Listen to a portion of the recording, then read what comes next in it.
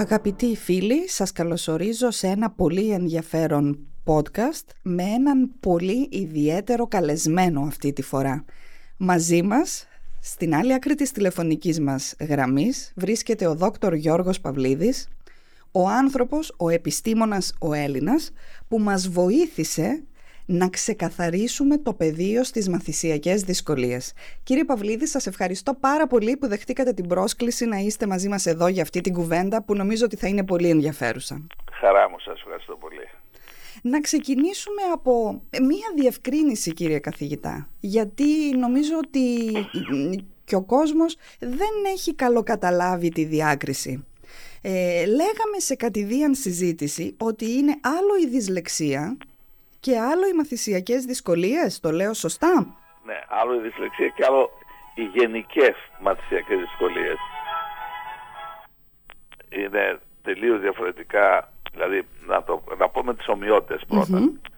Και οι γενικές μαθησιακές δυσκολίες που οφείλονται σε αρνητικούς περιβαλλοντικούς παράγοντες, παραδείγματος χάρη που δεν πάει ένα παιδί στο σχολείο, άρα δεν πρόκειται να μάθει να γράφει, να διαβάζει, γονείς που δεν ενδιαφέρονται, κακό σχολείο, κακούς δασκάλους ή νοητική στέρηση ή σοβαρά ψυχολογικά προβλήματα πριν πάει στο σχολείο. Άρα αν έχει αυτά τα αρνητικά που οφείλονται στο περιβάλλον ή σε χαμηλή ευφυΐα, τότε μιλάμε για γενικές μαθησιακές δυσκολίες όπου το παιδί υστερεί παρόμοια σε όλα τα μαθήματα και στα προφορικά και στα γραπτά. Μάλιστα. Σε αντίθεση με τη δυσλεξία που έχει παρόμοιες μαθησιακές δυσκολίες με τη γενική μαθησιακή δυσκολία, δηλαδή η δυσλεξία θα εμφανίζεται με πολύ αργή ανάγνωση, ανορθογραφία κλπ, μόνο ότι γνωρίζει τους γραμματικούς κανόνες, αλλά έχει τελείως διαφορετική αιτιολογία. Δηλαδή, για να είναι κανένας δυσλεξικός σήμερα να διαγνωστεί ως δυσλεξικός διεθνώς, θα πρέπει να έχει κανονική ή και πάνω ευφυΐα, διότι αν είναι χαμηλή ευφυΐα θα είναι γενική μαθησιακή δυσκολία. Λοιπόν, άρα πρέπει να έχει κανονική και πάνω ευφυΐα και επίσης να προέρχεται από θετικά κοινωνικά περιβάλλοντα. Δηλαδή γονείς που ενδιαφέρονται, καλό σχολείο κλπ. Λοιπόν, άρα βλέπουμε ότι ενώ τα μαθήματα μπορεί να έχουν παρόμοια δυσκολία, η αιτία είναι τελείως διαφορετική και η εξέλιξή τους τελείως διαφορετική.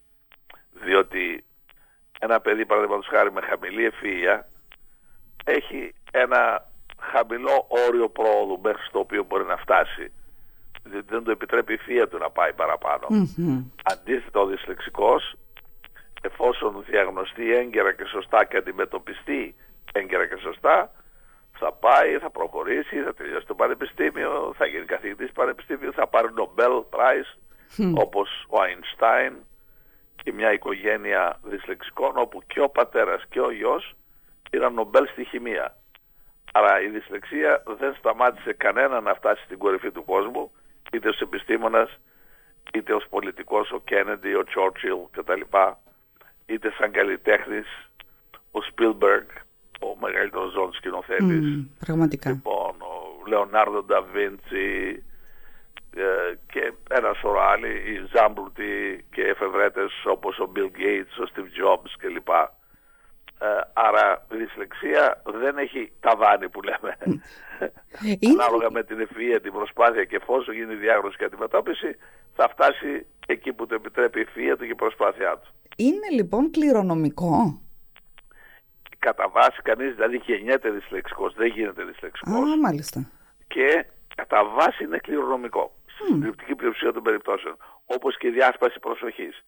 Και αυτή έχει την ίδια αιτιολογία, δηλαδή κανείς γεννιέται έτσι, με διάσπαση προσοχής, παρομητικότητα, υπερκινητικότητα, αυτό που λέμε δέπη, και είναι βασικά και τα δύο κληρονομικά. Και μάλιστα, ενώ στον κανονικό πληθυσμό έχουμε ένα αγόρι προς ένα κορίτσι, ένα άντρα προς μία γυναίκα σε όλο τον κόσμο, χοντρά-χοντρά, στη δυσλεξία και στη διάσπαση προσοχής, στη δέπη, έχουμε 4 αγόρια προς ένα κορίτσι σε όλο τον κόσμο.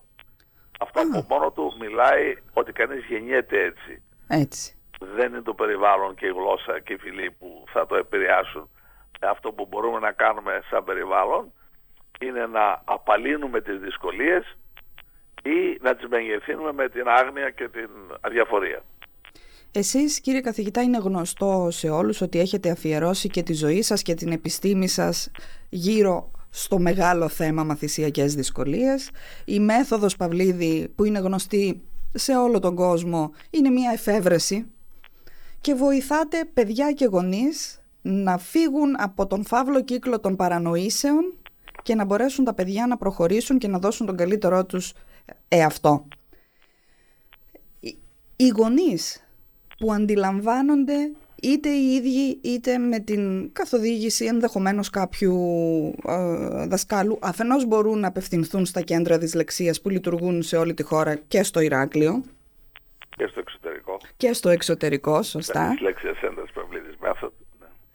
Πόσο σημαντικός είναι ο ρόλος του γονέα, αν ο γονιός αντιληφθεί και αποδεχτεί ότι το παιδί του έχει δυσλεξία, έχει δέπη, έχει μαθησιακή δυσκολία? Πόσο η στάση του γονέα θα βοηθήσει το παιδί?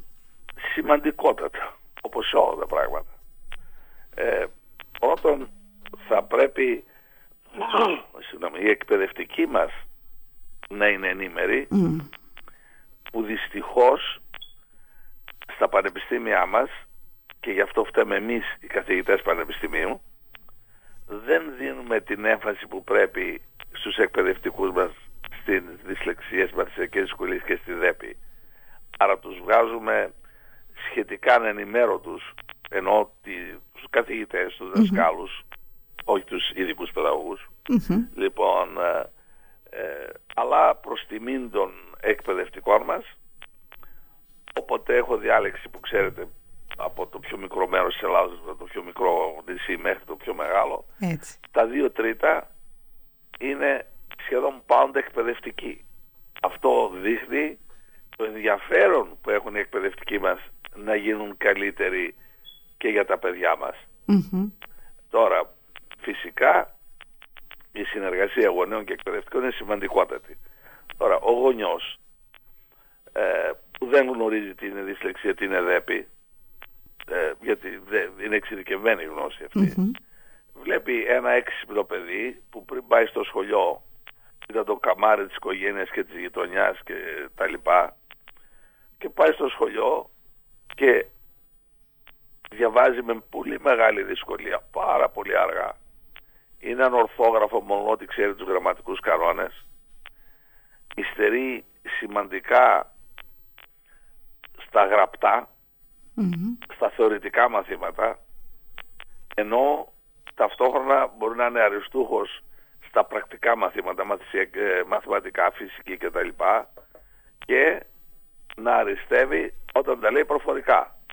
Διότι η δυσλεξία είναι δυσκολία του γραπτού λόγου. Μάλιστα. Λοιπόν, γενικά όλοι οι άνθρωποι, ιδιαίτερα όταν δεν γνωρίζουμε και μας πούνε ότι το παιδί μας έχει κάποια δυσκολία ειδική στη διάγνωση, η πρώτη ανθρώπινη αντίδραση στους πιο πολλούς μας είναι να μην αποδεχθούμε ότι πραγματικά συνέβη σε μας αυτή η δυσκολία. Αλλά εάν δεν το αποδεχθούμε, δεν πρόκειται να ενεργήσουμε για να το λύσουμε το πρόβλημα. Έτσι. Και αυτό είναι, και δεν είναι μόνο για τις δυσκολίες, και για τις αρρώστιες τα ίδια. Έτσι. Λοιπόν, πρέπει να το αποδεχθώ, να παρακάνω την κατάλληλη θεραπεία, αντιμετώπιση, για να το ξεπεράσω. Λοιπόν, άρα ο ρόλος του γονιού είναι σημαντικότατος. Το πρώτο σημαντικό βήμα είναι η αποδοχή της κατάστασης, και μετά, αφού γίνει η αποδοχή, θα προχωρήσει ο γονιός στην επίλυση του προβλήματος, της δυσκολίας. Και εδώ θα πρέπει να τονίσουμε ότι η χώρα μας είναι μια από τις ελάχιστες χώρες στον κόσμο που δίνει τόση πολύ βοήθεια στις οικογένειες των παιδιών με δυσλεξία, με δέπη, διάσπαση προσοχής, με αυτισμό, με νοητική στέρηση, με προβλήματα λόγω ομιλίας που δεν μιλάει καθαρά ή τραυλίζει ή που είναι αδέξιο, ο ΕΟΠΗ χρηματοδοτεί την αντιμετώπιση πολύ γενναιόδωρα και για πολλά χρόνια. Είμαστε μια χώρα που πρέπει να είμαστε περήφανοι τουλάχιστον ως προς αυτό το τομέα. Ελπιδοφόρο αυτό τουλάχιστον. Βεβαίως. Άρα αν ο γονιός είναι ασφαλισμένος, οποιαδήποτε ασφάλεια, αγρότης, οτιδήποτε, τότε ο οποίος τα πληρώνει, συνεπώς δεν έχει ο γονιός δικαιολογία να μην πάει το παιδί του σε κάποιον ειδικό να το βοηθήσει. Λοιπόν, δεν πληρώνει τη διάγνωση. Μα η διάγνωση μια φορά είναι. Βέβαια. Και τουλάχιστον στα κέντρα μας δεν υπάρχει άνθρωπος που έχει οικονομική αδυναμία που να μην τον βοηθήσουμε. Βοηθούμε τους πάντες. Λοιπόν, άρα είναι σημαντικό αυτό που είπατε, δηλαδή η αποδοχή από το γονέα της δυσκολίας. Μετά έρχεται εύκολα η αντιμετώπιση και το παιδί να προχωρήσει, να φτάσει ψηλά εκεί που αξίζει. Οπότε στα κέντρα γίνεται και παροχή συμβουλευτικής στο γονέα για το πώς θα διαχειριστεί στο σπίτι την κατάσταση, πέρα από τη βοήθεια που παίρνει το παιδί στο κέντρο. Βεβαίως, στα κέντρα μας παρέχουμε και ψυχολογική υποστήριξη και για το παιδί και για τους γονείς, διότι εάν δεν το βοηθήσουμε να ισορροπήσει μέσα του ψυχικά, δηλαδή να το ανεβάσουμε την αυτοπεποίθηση και την αυτοεκτίμηση, τότε δεν θα είναι πολύ πετυχημένη η αντιμετώπιση. Άρα πρέπει να πάνε μαζί αυτά τα δύο, δηλαδή πρέπει να ανέβει και η επίδοση του μαθησιακή και ταυτόχρονα η αυτοπεποίθησή τους. Το ένα βοηθάει το άλλο. Γι' αυτό είναι πολύ σημαντικό να έχουμε και την βοήθεια των γονιών, τους οποίους εμείς τους κατευθύνουμε πώς να φέρουν το παιδί στο σπίτι, όταν διαβάζουν μαζί του τι να κάνουν κτλ. Βήμα προς βήμα λοιπόν όλη η διαδικασία με τη σωστή συμβουλευτική, αρκεί να δείξουν βεβαίως την εμπιστοσύνη που απαιτείται και να κατανοήσουν ότι το παιδί τους δεν έχει κάποιο, δεν ξέρω και πώς να το χαρακτηρίσω, γιατί δεν είναι δυσκολία. Μια μαθησιακή δυσκολία, ακριβώς. Πέστε μου εσείς, πόσοι γονείς από εμάς δεν θα ήμασταν περήφανοι να είχαμε παιδιά μας τον Αϊνστάιν, τον Έντισον, τον Λεωνάρδο Νταβίντσι, δεν το συζητάμε, τον Τόμ Κρούζ, τον Σπίλμπεργκ, τον Κέννεντι, τον Στιβ Τζόμπς, τον Μπιλ Γκέιτς, τα καλύτερα μυαλά του κόσμου και τους πιο πετυχημένους ανθρώπους. Όλοι θα ήμασταν, αυτοί όλοι ήταν δυσλεξικοί. Έχετε χρησιμοποιήσει μάλλον από το παρελθόν την φράση δυσλεξική σκέψη. Και μια που σας έχω τώρα εδώ. Θείο έλεγα ότι είναι θείο δώρο, δεκαετίες. Και είχαμε και μια εξέλιξη σημαντική στις 31 του Μάρτη του 22 σχετικά με τη δυσλεξική σκέψη, έτσι. Ναι, ήταν μια επιβεβαίωση αυτού που έλεγα πολλά χρόνια. Το LinkedIn, που όσοι είναι μέλη το γνωρίζουν, είναι πάνω από 800.000 μέλη σε όλο τον κόσμο που είναι επιστήμονες διαφόρων ειδικοτήτων. Λοιπόν, η Επιστημονική Επιτροπή λοιπόν του LinkedIn, αφού μελέτησε, απεφάσισε ότι η δυσλεξική σκέψη είναι από τα 10 μεγαλύτερα ανθρώπινα προσόντα που υπάρχουν. Και μάλιστα επειδή θεωρεί ότι είναι κορυφαίο προσόν η δυσλεξική σκέψη, γι' αυτό προτείνει τα μέλη του στο βιογραφικό τους να γράφουν ότι είναι δυσλεξικοί, διότι αυτά τα προσόντα αναζητούν οι πολύ μεγάλες εταιρείες για πολύ υψηλές θέσεις, διότι η δυσλεξική σκέψη είναι η δημιουργική, η εφευρετική, σκέπτονται με εικόνες και όχι με λέξεις, αλλά σκέπτονται χιλιάδες φορές πιο γρήγορα από τα κοινά μυαλά, γι' αυτό είναι και εφευρέτες, είναι η ευαίσθητη κλπ. Άρα η ηγετική, η οργανωτική, άρα έχοντας όλα αυτά τα προσόντα της δυσλεξικής σκέψης, καταλαβαίνετε ότι έχουν το θείο δώρο για να προκόψουν τη ζωή τους, αρκεί να διαγνωστεί έγκαιρα και σωστά και να αντιμετωπιστεί έγκαιρα και σωστά. Αν και ποτέ δεν είναι αργά. Σωστά. Το τεστ Παυλίδη λοιπόν, που είναι αναγνωρισμένο σε παγκόσμιο επίπεδο και είναι και το μοναδικό, αν δεν κάνω λάθος, έτσι. Ναι, και η απόδειξη ότι είναι το μοναδικό βιολογικό τεστ και αντικειμενικό σε όλο τον κόσμο είναι ότι όταν εμείς έχουμε ένα σοβαρό πρόβλημα υγείας και δεν λύνεται στη χώρα μας, παίρνουμε το αεροπλάνο και πάμε στις προηγμένες χώρες. Αμερική, Αγγλία, Ελβετία, Σουηδία, Γαλλία κτλ. Όταν σε αυτές τις χώρες, 44 χώρες του κόσμου, τις πιο προηγμένες, από τις 5 υπήρους, όταν οι γονείς έχουν εξαντλήσει την τοπική γνώση και την τοπική αγορά και δεν βρίσκουν λύση, τότε παίρνουν το αεροπλάνο και έρχονται στα κέντρα μας στην Ελλάδα από 44 χώρες, από τις 5 υπήρους, από τις πιο προηγμένες χώρες του κόσμου. Μάλιστα. Αυτό από μόνο του αποδεικνύει ότι και στις πιο προηγμένες χώρες του κόσμου δεν υπάρχει η γνώση η αντίστοιχη που παρέχουμε εμείς με το τεστ Παυλίδη, που μπορούμε να κάνουμε την πρόγνωση της δυσλεξίας και της διάσπασης προσοχής από προσχολική ηλικία. Μάλιστα, αυτό είναι το κλειδί, κύριε καθηγητά. Με τα κανονικά τεστ ανάγνωσης και ορθογραφίας που χρησιμοποιούνται σε όλο τον κόσμο για τη διάγνωση της δυσλεξίας, το νωρίτερο που μπορεί να γίνει η διάγνωση με πολλά λάθη είναι μετά τα μέσα της Δευτέρας Δημοτικού. Δηλαδή πρέπει να υστερεί το παιδί τουλάχιστον 1,5 χρόνο σε σχέση με τους συμμαθητές του. Έτσι. Το δικό μου τεστ όμως, επειδή είναι βιολογικό και δεν βασίζεται ούτε στην ανάγνωση ούτε στη γραφή, και επειδή κανείς, όπως αναφέρατε σωστά, κανείς γεννιέται δυσλεξικός, άρα υπάρχει από τη γέννα, μπορώ να το με μεγάλη ακρίβεια να το διαγνώσω από προσχολική ηλικία και το ένα και το άλλο, και τη διάσπαση προσοχής και τη δυσλεξία, και μάλιστα και σε ποιο βαθμό. Και δεν είναι, ο καθένας μπορεί να θεωρεί ότι αυτά που πιστεύει είναι σωστά. Αν δεν αποδειχθεί από διεθνείς έρευνες από γνωστά πανεπιστήμια, λοιπόν, τότε είναι η γνώμη του επιστήμονα είναι το ίδιο με της γιαγιάς του. Πρέπει με επιστημονική μεθοδολογία από πανεπιστήμια να αποδειχθεί. Εγώ ήμουν τυχερός, έχουν γίνει πάρα πολλά διδακτορικά και μεταπτυχιακά και τα λοιπά, μεγάλες έρευνες σε μεγάλα πανεπιστήμια της Αγγλίας και της Αμερικής, όπου αποδείχθηκε η ακρίβεια της μεθόδου μου, του τεστ μου, και για τη μέθοδο μου για την αντιμετώπιση της δυσλεξίας και της ΔΕΠΗ, ιδιαίτερα της δυσλεξίας, η μέθοδος μου είναι 6 με 8 φορές πιο αποτελεσματική από τις μεθόδους που χρησιμοποιούνται στα ελληνικά σχολεία. Μάλιστα. Αυτή είναι η χαρά μας της προσφοράς.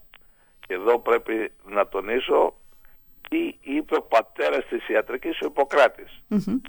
Ότι η πρόγνωση, η πρόληψη είναι πιο σημαντική από τη θεραπεία, από την αντιμετώπιση. Έτσι. Θεμελιώδες. Άρα όσο πιο νωρίς, τόσο πιο καλά. Εσείς, κύριε καθηγητά, που συναναστρέφεστε παιδιά, αντιλαμβάνονται τα παιδιά με ΔΕΠΗ ή δυσλεξία ότι έχουν δυσλεξική σκέψη? Όχι στην αρχή, διότι η δουλειά του παιδιού, σε εισαγωγικά δουλειά, είναι το σχολείο. Βέβαια. Η επιδόση στο σχολείο. Όταν λοιπόν ένα μεγαλοφιές παιδί που έχει δυσλεξία, για παράδειγμα, πάει στο σχολείο και δεν μπορεί να διαβάσει καλά, διαβάζει αργά, με λάθη, λοιπόν, ή είναι ανορθόγραφο μόνο ότι γνωρίζει τους γραμματικούς κανόνες και δεν ξέρει τι είναι δυσλεξία, έτσι, τότε και δέχεται αρνητική κριτική από γονείς και εκπαιδευτικούς, καταλαβαίνει η αυτοπεποίθηση του τσαλακώνεται, οπότε το παιδί αυτό το βλέπει μόνο σαν πρόβλημα. Όταν όμως διαγνωστεί σωστά και εμφυσίσουμε την αυτοπεποίθηση στο παιδί, που είναι το πιο σημαντικό πράγμα που μπορούμε να κάνουμε διάγνωση, τότε αλλάζει η ζωή του. Και είναι χαρά και ευτυχία μου που βλέπω ενήλικες που σήμερα είναι καθηγητές πανεπιστημίου, που έχουν διδακτορικά, όταν ήρθαν σε μένα παιδιά δυσκολεύονται να γράψουν και να διαβάσουν. Λοιπόν, και σήμερα διαπρέπουν. Αυτή είναι η χαρά της προσφοράς. Έτσι. Σας ευχαριστώ πάρα πολύ και για την παρουσία σας, έστω και μέσω τηλεφώνου στο podcast αυτό, αλλά και που βοηθάτε τα παιδιά μας να λάμψουν. Χαρά μας και ευτυχία μας. Να είστε καλά, κύριε καθηγητά, σας ευχαριστώ πάρα πολύ. Και εγώ. Γεια σας.